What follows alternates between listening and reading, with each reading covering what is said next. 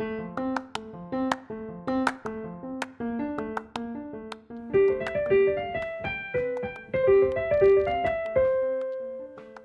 to the new Chemist. We're glad you're listening. Feel free to download this podcast on Spotify, Google Podcasts, and Apple Podcasts. Here on the new Chemist, we discuss chemistry, which simply put is the science of change, as well as the other sciences, careers, community, research, and COVID-19. We're happy you're tuning in. My guest today is Dr. Michael Evans. Thanks for joining me today. It is so good to hear from you. Just briefly, I'll inform my audience about you. Dr. Michael Evans graduated from the University of Kentucky in 2008 with a Bachelor of Science in Chemistry and a minor in Mathematics. He then enrolled in graduate school at the University of Illinois, Urbana-Champaign, where he obtained a PhD in Chemistry under the direction of Professor Jeffrey Moore in 2013. His thesis work concerned the implementation and studies of early flipped classroom models of organic chemistry instruction, as well as the development of web-based educational technologies for the teaching of organic and bioorganic chemistry. In 2013, Dr. Evans joined the faculty in the School of Chemistry and Biochemistry at the Georgia Institute of Technology as an academic professional and first-year chemistry laboratory coordinator. In 2018, he was promoted to senior academic professional. He continues to coordinate the first-year chemistry laboratories at Georgia Tech, teaches lecture courses in organic and general chemistry, and teaches the first-year seminar course, GT1000. Dr. Evans lives with his family in Georgia and with his wonderful wife and children and a rambunctious dog, Bernie. Please welcome Dr. Michael Evans.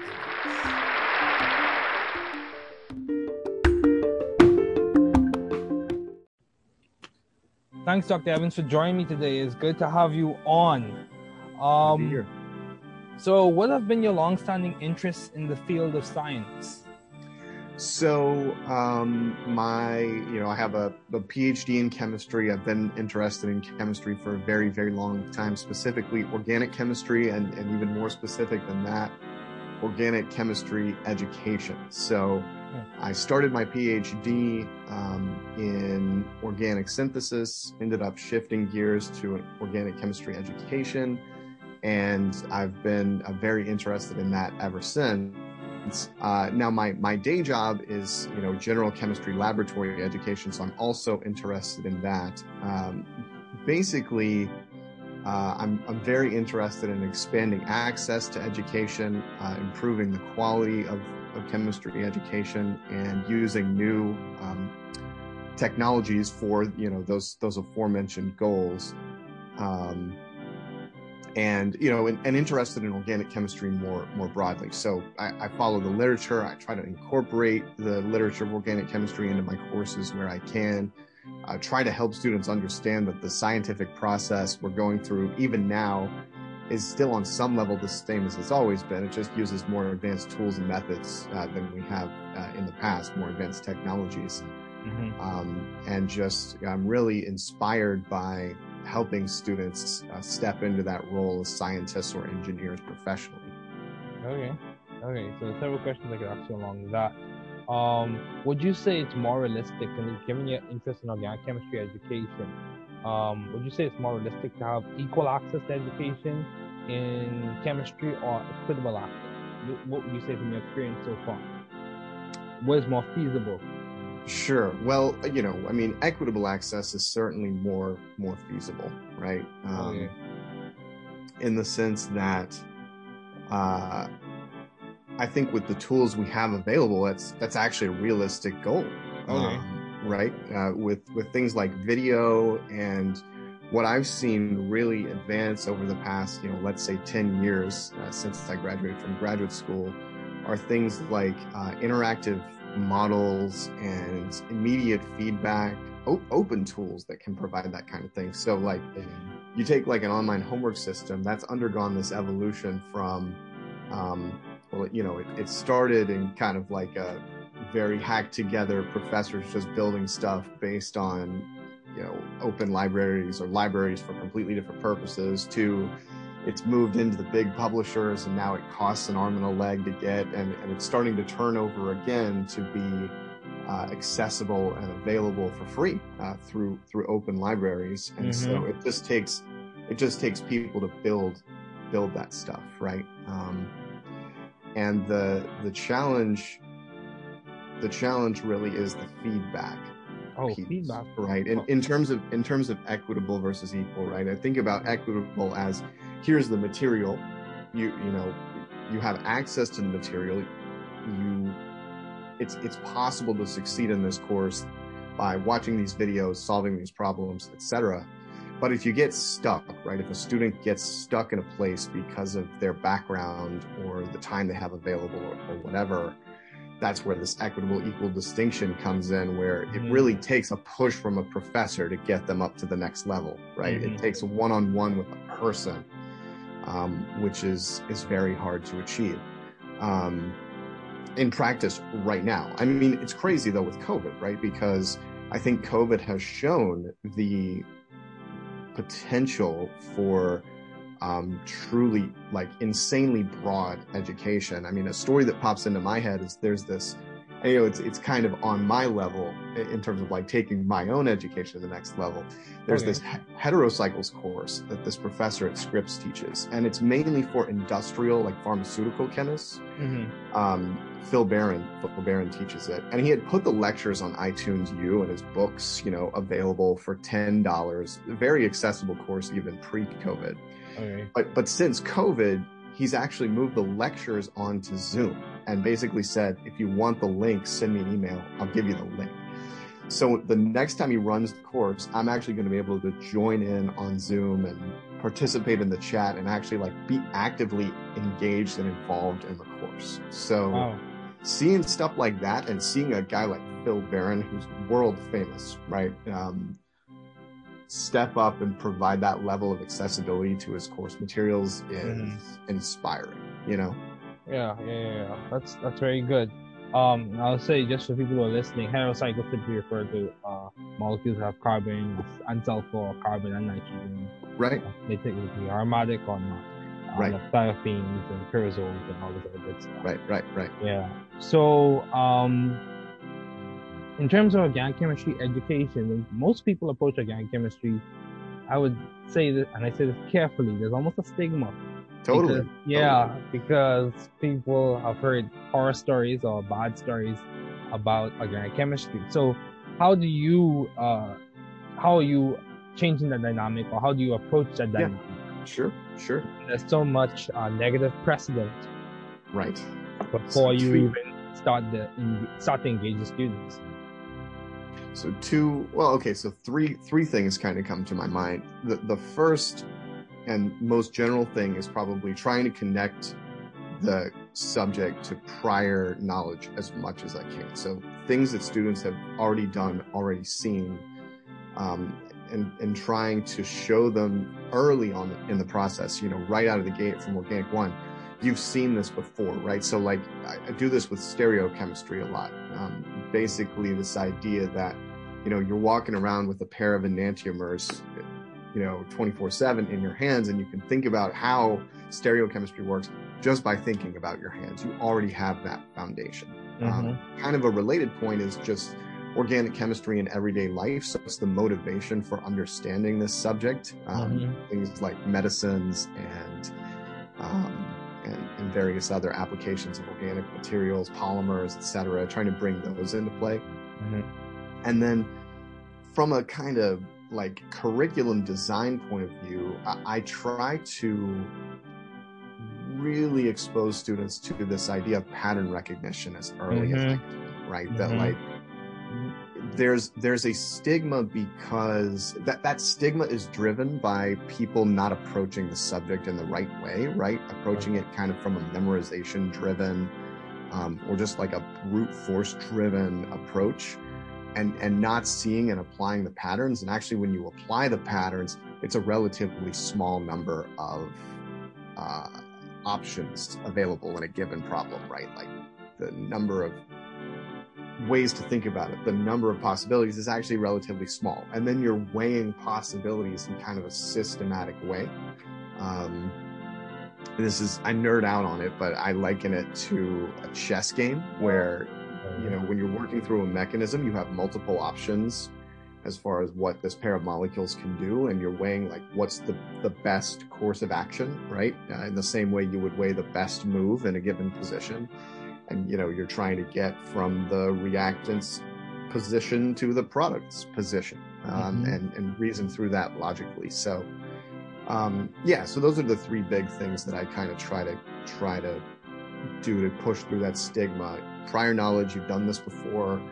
What does it look like in everyday life? And then it's pattern recognition, and the number of patterns is relatively small. And like, let's get those out in the open, very clear. Let's assess along those dimensions. So, and that's a struggle because students won't have seen it before, right? They won't have explicitly seen the patterns. You can't go out there and Google a lot of these patterns in structure and reactivity. They're just not out there. They're not in textbooks. They're not in commonly lecture materials, things like this. But they're the underlying kind of like iceberg under the water, the part of the iceberg that's underwater type thing. Okay. And the assessment aspect of it ensures that there's some accountability there, right? I don't just say use these patterns, but like, let me give you credit for, like, reward you for using these general patterns and recognizing similarities between different situations. Okay. Yeah. Does that make sense? Yeah, I'm understanding what you're saying. So in some ways, like you said, just to summarize what you said, you would say there's an underlying logic behind organic chemistry that if you tap into it, you can really master the material in undergraduate years. Definitely. Yeah. So so like you said, how do you primarily focus on the bigger picture? So how do you maintain view of the bigger picture in your career and in your life in general? Yeah, so that is a great question. It's easier said than done sometimes. I mean, right now it's very hard just because I'm kind of feeling like a headless chicken, getting everything done that I need to get done on a daily basis.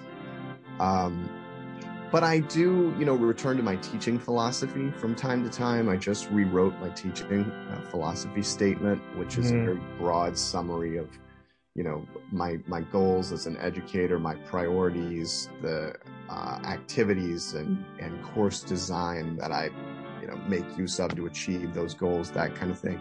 In a career sense, that's very helpful.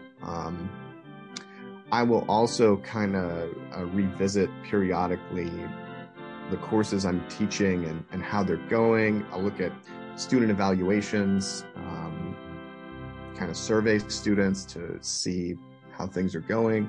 That's all sort of career oriented. As far as life in general goes, I mean, my situation changed a lot when I had kids. I'll say that too. So like, I've got a 4-year-old and a 2-year-old right now. So they're still very young, still going to daycare, all that good stuff. But they really keep you grounded in terms of priorities, right? Because you've got this real thing in terms of a family to take care of and really put in your priority list. And that's been helpful because it provides me with kind of an anchor for work-life balance where, like, when I'm with my kids, my email's off, generally speaking. I'm not working. Before about 3 months ago, my wife was working weekends. And so I would have the kids on the weekend, kind of when she was at work, and then she would have the kids during the week. We're still married and everything, still living in the same house, just not, complementary schedules. And so, and that was a great way to kind of anchor things. She's now working during the week, so that's made it more challenging. I'm kind of in the process of adjusting my schedule, adjusting my thought process to kind of recalibrate. But yeah, and as far as life in general, I mean, you have to take some time to reflect on what things give you fulfillment, what things don't, and then judging in a career sense, what things that are not fulfilling do I still have to do because of professional obligations? What things can I sort of cut loose? And sometimes it's hard decisions that have to be made there, but taking the time to reflect on that kind of stuff is really important too. Okay, so this is going to be a technical question I'm going to ask you. Sure. You mentioned the teaching philosophy. So, I'll ask you a few technical questions. What would you say is the limiting reagent to student success in your classes? Good question. Wow, that's a really interesting question. So I was thinking about this in terms of the lab context the last time I edited my teaching statement. And the thing I've kind of landed on is that there's what's called an affective dimension of learning, which is the emotional side, right? You've got to be invested in an emotional sense in learning a topic before anything will stick. Mm-hmm. And that's a huge barrier, I feel, for laboratory education, because students come into a laboratory space with feelings of anxiety, feelings of, unpreparedness. There's pressure to succeed. Sometimes students don't really know what success looks like in a laboratory environment, right? Am I trying to collect data, accurately and precisely? And how do I do that? I'm trying to learn all these kind of psychomotor skills, how to pipette, how to operate glassware, how to handle reagents safely. There's the safety dimension. This affective side, particularly the anxiety that can come along with entering a lab room, is a huge barrier, I find, to success in lab courses.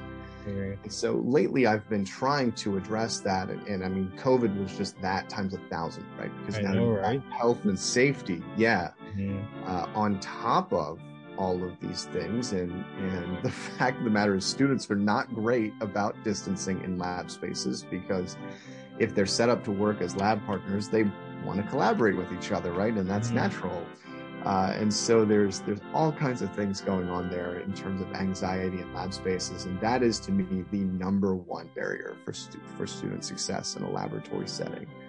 And whatever way I can ease that anxiety is something I try to pursue. So like preparatory video resources, videos of me in the lab doing stuff, showing them how to use glassware,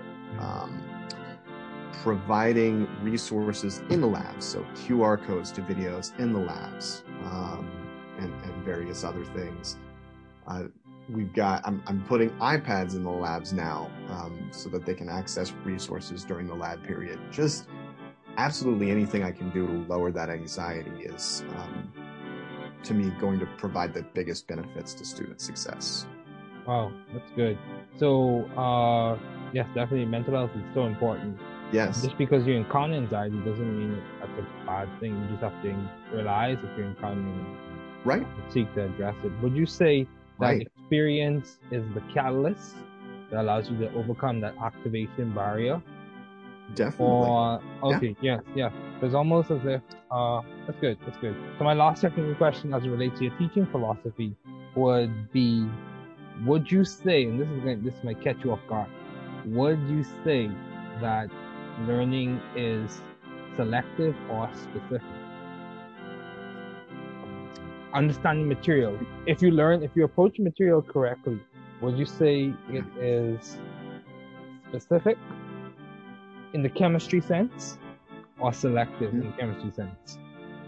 So just for people listening, selective normally refers to like functional groups and like areas you selectively target. Right. Specific refers to something mechanistically intrinsic that results in a specific output. Right. So would you say our analogy is not tight enough? It kind of depends. Okay. I think what's interesting about that distinction is it tends to shift from what I would call specific to more selective as the student gets older. So you think about general chemistry and introductory, where the goal is kind of a lot of it is algorithmic, right? I'm taking an input, I'm producing an output, and then you have a very specific, this problem-solving method is tied to this type of problem, right? So in the sense of being specific, right? I see a buffer problem. I'm gonna, use this very specific sequence of steps to solve that problem, right? I see a gas laws problem, I'm gonna use PV equals nRT. And the problem solving method is tied to what the student perceives as it's this type of problem. The older you get, ideally, it becomes more of a selective thing where you can now apply multiple different problem solving approaches to problems that are in some sense bigger, right? And so you've got, various, say, problem solving approaches that can get you information about various aspects of a problem, and maybe one is more important than another. So it's selective in that sense, right? Okay. But to see the problem holistically, you have to kind of consider all of the various approaches that might be relevant to this particular problem. Okay. So what would you say is better, selectivity or specificity?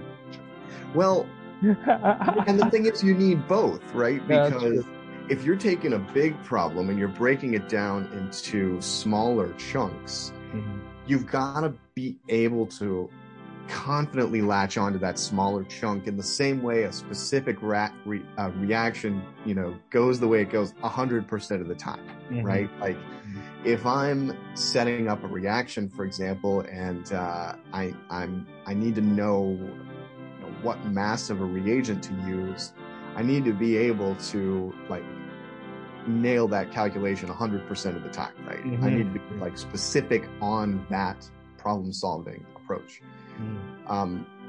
But when you're looking from a broader holistic perspective, you need to be able to bring different kinds of approaches to bear on a big problem. And that's more of a selectivity thing. So you kind of have this toolbox, right? And you need to know how to use each of those tools in a specific sense.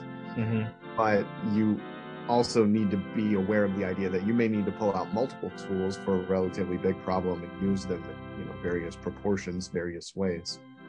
Does that make sense? Yeah, it makes sense. You need versatility. That's what you said. So how have you been adaptive and creative in the field of science? So, in terms of adaptive, COVID comes to mind. As something where we really had to change our approach. I love using educational technologies in courses. I love using technologies that are not necessarily considered educational. So, way back when COVID started, last summer, it feels like an eternity ago, I started using Discord for my organic course, which is it started in kind of the video gaming world. It's a messaging, voice chat, text chat, kind of community building for video gamers tool. And I thought, well, if it can build community for video gamers, maybe it can build community in organic course. And I wanted something that was more kind of instantaneous than course forums, Piazza and those kinds of things that are a little bit slower. So I brought it in, and it was a great experience. It helps me connect with the students. It helped the students connect with each other, that kind of thing. So that's just one example. But I love using new kind of educational technologies to help students communicate and then visualize chemistry. Visualization is a huge thing for me. Being able to form an accurate mental picture of what's going on in organic chemistry is really important. And so I'll try to use 3D models and various software tools that enable students to work with models, even get feedback on how they're doing with 3D models and that kind of thing. So that's been a big thing. As far as the lab, as far as the intro lab situation goes, I've trying to innovate in the types of assignments I have students do, trying to be more authentic in some cases, provide them with an audience in the general chemistry lab, which is a broader lab for a variety of majors. I'll have students do things that are kind of targeted at other 1310 students, right? So write a report from the perspective of this is going to be shared with a 1310 student later, or when we're doing a dry lab with Lewis structures and Vesper theory, write a solution guide that will help a student just learning this topic solve problems related to Vesper theory kind of thing. Okay. Put an infographic together, put a poster together, that kind of thing. Just trying to get them broad technical communication skills just beyond the level of the kind of traditional lab report. Ja, and Vesper, for those listening, is being intellectual publishing or graphics in your preference of flavor. So, in terms of finding the right environment for you to thrive scientifically and intellectually, sure. How did you go about doing it? So, I mean, and I can kind of take this back to my graduate school experience where there's this distinction in graduate school with research advisors, right? Between kind of hands-on and hands-off. Yeah. And the group I started in was very much a hands-on situation. Regular check-ins and kind of really trying to guide me in a particular direction. And it just wasn't for me. Something that I figured out pretty early on that, no one holding your hand. Yeah. And it was hard for me to take a project in a different direction in that situation because of the perceived power dynamic, right? Of advisor versus graduate student. Yeah. My second advisor was very much hands-off, and the projects I had almost complete freedom to take them in any direction I wanted to. So, a lot of our meetings were lunch meetings where we would sit down, catch up, and he would basically say, "What are you thinking?" I'd throw out an idea, and he'd say, "Go for it."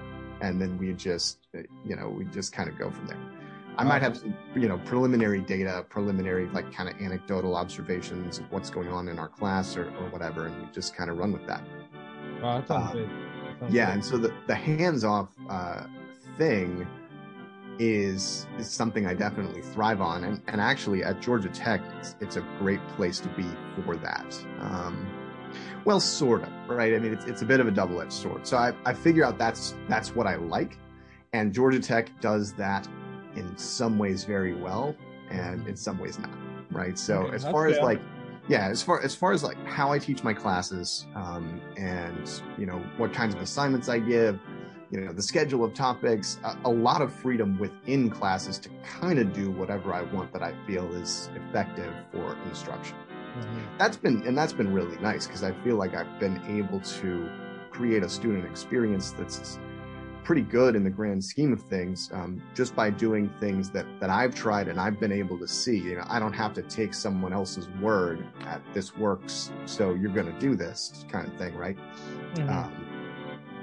And sometimes I'll just ignore advice, right? So to give you an example, a COVID-related example, how to administer exams, right? Should I use a proctoring service? Should I, make them, completely locked down? How should I do this? Based on my prior experience, my instinct was to make them as open as possible and just make the exams more challenging or just different in a way that requires students to really draw on their knowledge. And the internet's not going to help you kind of thing. And I was able to go in that direction, and it was pretty successful in the grand scheme of things. Even though kind of the message from on high was, this proctoring service is here, you can use it. There was a bit of a push from administration to go in that direction. In other ways, school's more handhold. It's more hierarchical than where I went to graduate school at Illinois. It's more centralized. Okay. So you'll get kind of messages from on high, and in committee work and things like that, it's harder to it's harder to have that freedom to kind of go your own way, in my experience. Yeah, I understand. I understand what you're saying. Yeah. And I would say in some instances, I would say many cases, having a more open exam that allows for higher level thinking and critical analysis is a more realistic evaluation of the student's performance. Yes, exactly. Because students typically are inclined to collaborate on those lockdown browsers and all those other things. Right. Yeah. So Right. if we're just being real, Right. Yeah. Right. So that's Absolutely. good. That's good. So how do you maintain a balanced life given all your responsibilities and accomplishments? Would you say you are maintaining a balanced life, Dr. Evans? Or trying to? Yeah, I was going to say, I don't do a fantastic job of that at times, but I mentioned the family kind of keeping me grounded, which is key. I do have hobbies. I've been really bad about kind of following my hobbies and balancing my hobbies against everything else lately, because it used to be tied to a sense of place before COVID, and for me it to some extent still is, because I still coming to work most days, and I'm here in the labs doing stuff. Being physically in the labs kind of puts me in the work mindset. Being physically at home often puts me in the I'm at home with my family mindset. That's definitely blurred though, right? Since I'm spending more time at home, working more at home, that's been hard. So the place is a thing. In terms of the hobbies, I like running, I like hiking, so going out in nature and just kind of disconnecting has been important. Playing chess, playing video games, doing those kinds of things, trying to connect with friends virtually, maintaining a social life as best I can has been really important. And that kind of thing. I mean, it's way easier said than done. And the thing is, and eventually you have to start saying no, right? And like, so this is good advice for anyone who's younger, where you may feel like my schedule's kind of empty, right? Or like you get to the end of the semester and it's like, what do I do now? What do I do like over break to maintain fulfillment or whatever? Your schedule will fill up. As you gather accomplishments, people start realizing, oh, you're great for so and so, right? So like, oh, he ran these online exams over the summer and they went great, so let's like draw him in as an expert on this topic and have him to talk at faculty meetings, or like people start emailing you, your inbox starts filling up, and so the time just starts filling up, and eventually you have to start saying no. And that's hard, because that really requires you to reflect on like, what are my priorities and how do I not say no to something that I really should say yes to, or vice versa, say yes to something that I should really say no to. And I think reflection is the key to that, like reflecting on the bigger picture helps you say no. Because even if there's a little bit of drama associated with, you turning something down, that it's the right decision in the long run.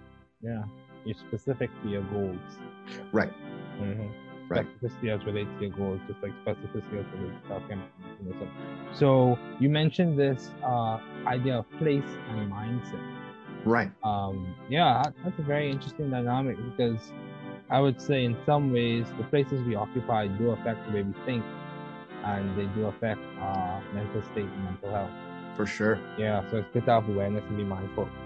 But as we conclude, do you have any advice to those wanting to pursue the field you're currently working in? And what is some of the most beneficial advice you have received? Sure. So the first thing I wanted to say is, and it sounds cliche, but I'm going to say it anyway. Networking is key, and take opportunities to network. Having a broad mindset is helpful when you're first starting out, and trying a lot of different things is, in my experience, very beneficial. So like, my CV is full of random things, many of which started and then stopped. And in terms of how I ended up here, it was the result of trying a lot of different things, meeting a lot of different people, and ending up in what I think is a pretty well-rounded situation. And so networking in terms of meeting people and pursuing opportunities, you also never know what you're going to like. And this is kind of a do as I say, not as I do situation as I get older, because the older you get, the more kind of set in your ways you get. But, you know, don't be afraid to try something, even if you're not sure it will be successful. The more you do that, the easier it gets, right? As you practice failing, quote unquote, right? Like pursuing a project, it doesn't work out. And then you pick yourself back up, reflect on the lessons learned, and do it all over again. The more you do that, the more success you'll see, right? Successful people go through these iterations of, you know, things just are not clicking. And then all of a sudden, one day, something clicks. Something I read, gosh, where did I read it? Almost like failing forward, eh? Yeah, absolutely. Yeah, I think about research in that it's almost like a mill that you can constantly iterating, and then like hopefully and gradually as time progresses, something novel or something beneficial or something significant comes out, but you still grind. Definitely. I was reading a book about the design process, and maybe it was Edward Tufte. I can't remember, but anyway, there was something in the book about the design process and how that is this process of constantly, you know, starting out with something that is bad, recognizing it's bad, and iteratively refining it. And what we see, you know, coming out of a company like Apple, right, is the shiny, beautiful final product. But that went through so many iterations of this is working, this is not working, and I got to get rid of what's not working, start over, you know, that we don't see. It's important to keep in mind that that's often what work is really going to look like. There are going to be a lot of days where you're going to produce a lot of crap. Exactly. But on the days where you really hit it, and that was my experience in research as well. You know, I'd spend days, weeks, you know, in some cases months just producing crap. And then all of a sudden you latch onto an idea, and it often flows from that. It flows from the bad stuff. As my research advisor told me, it has to get worse before it gets better. That's perspective. That's definitely perspective. Yeah, which was good advice. I mean, we were making some pretty radical changes to the way organic chemistry was taught at Illinois. And he said it has to get worse before it gets better. We have to see what's working, what's not working, and kind of iteratively improve it. So I have several things I could say on that note. In terms of iterations, you even look at the Apple products. Yes, we had Apple with 10x or X, I'm not sure, I don't keep up with it. But the first iPhone was in itself an iteration of the last one. So even when you have iterations that are not completely desirable, there's still something that can be beneficial from them. That's one. Absolutely. And two, you made the statement, things have to get worse before they get better. That even has some psychological aspects in that I've heard people say a part of building resilience, a part of the process of becoming resilient, falling apart is a part of that, and engaging in that falling apart process. So deconstruction before you reconstruct and improve. Yes. Yeah. So that's definitely that conversation can go on for a while, but it is definitely good to have you on. Thanks, Dr. Evans, for joining me. It was a pleasure.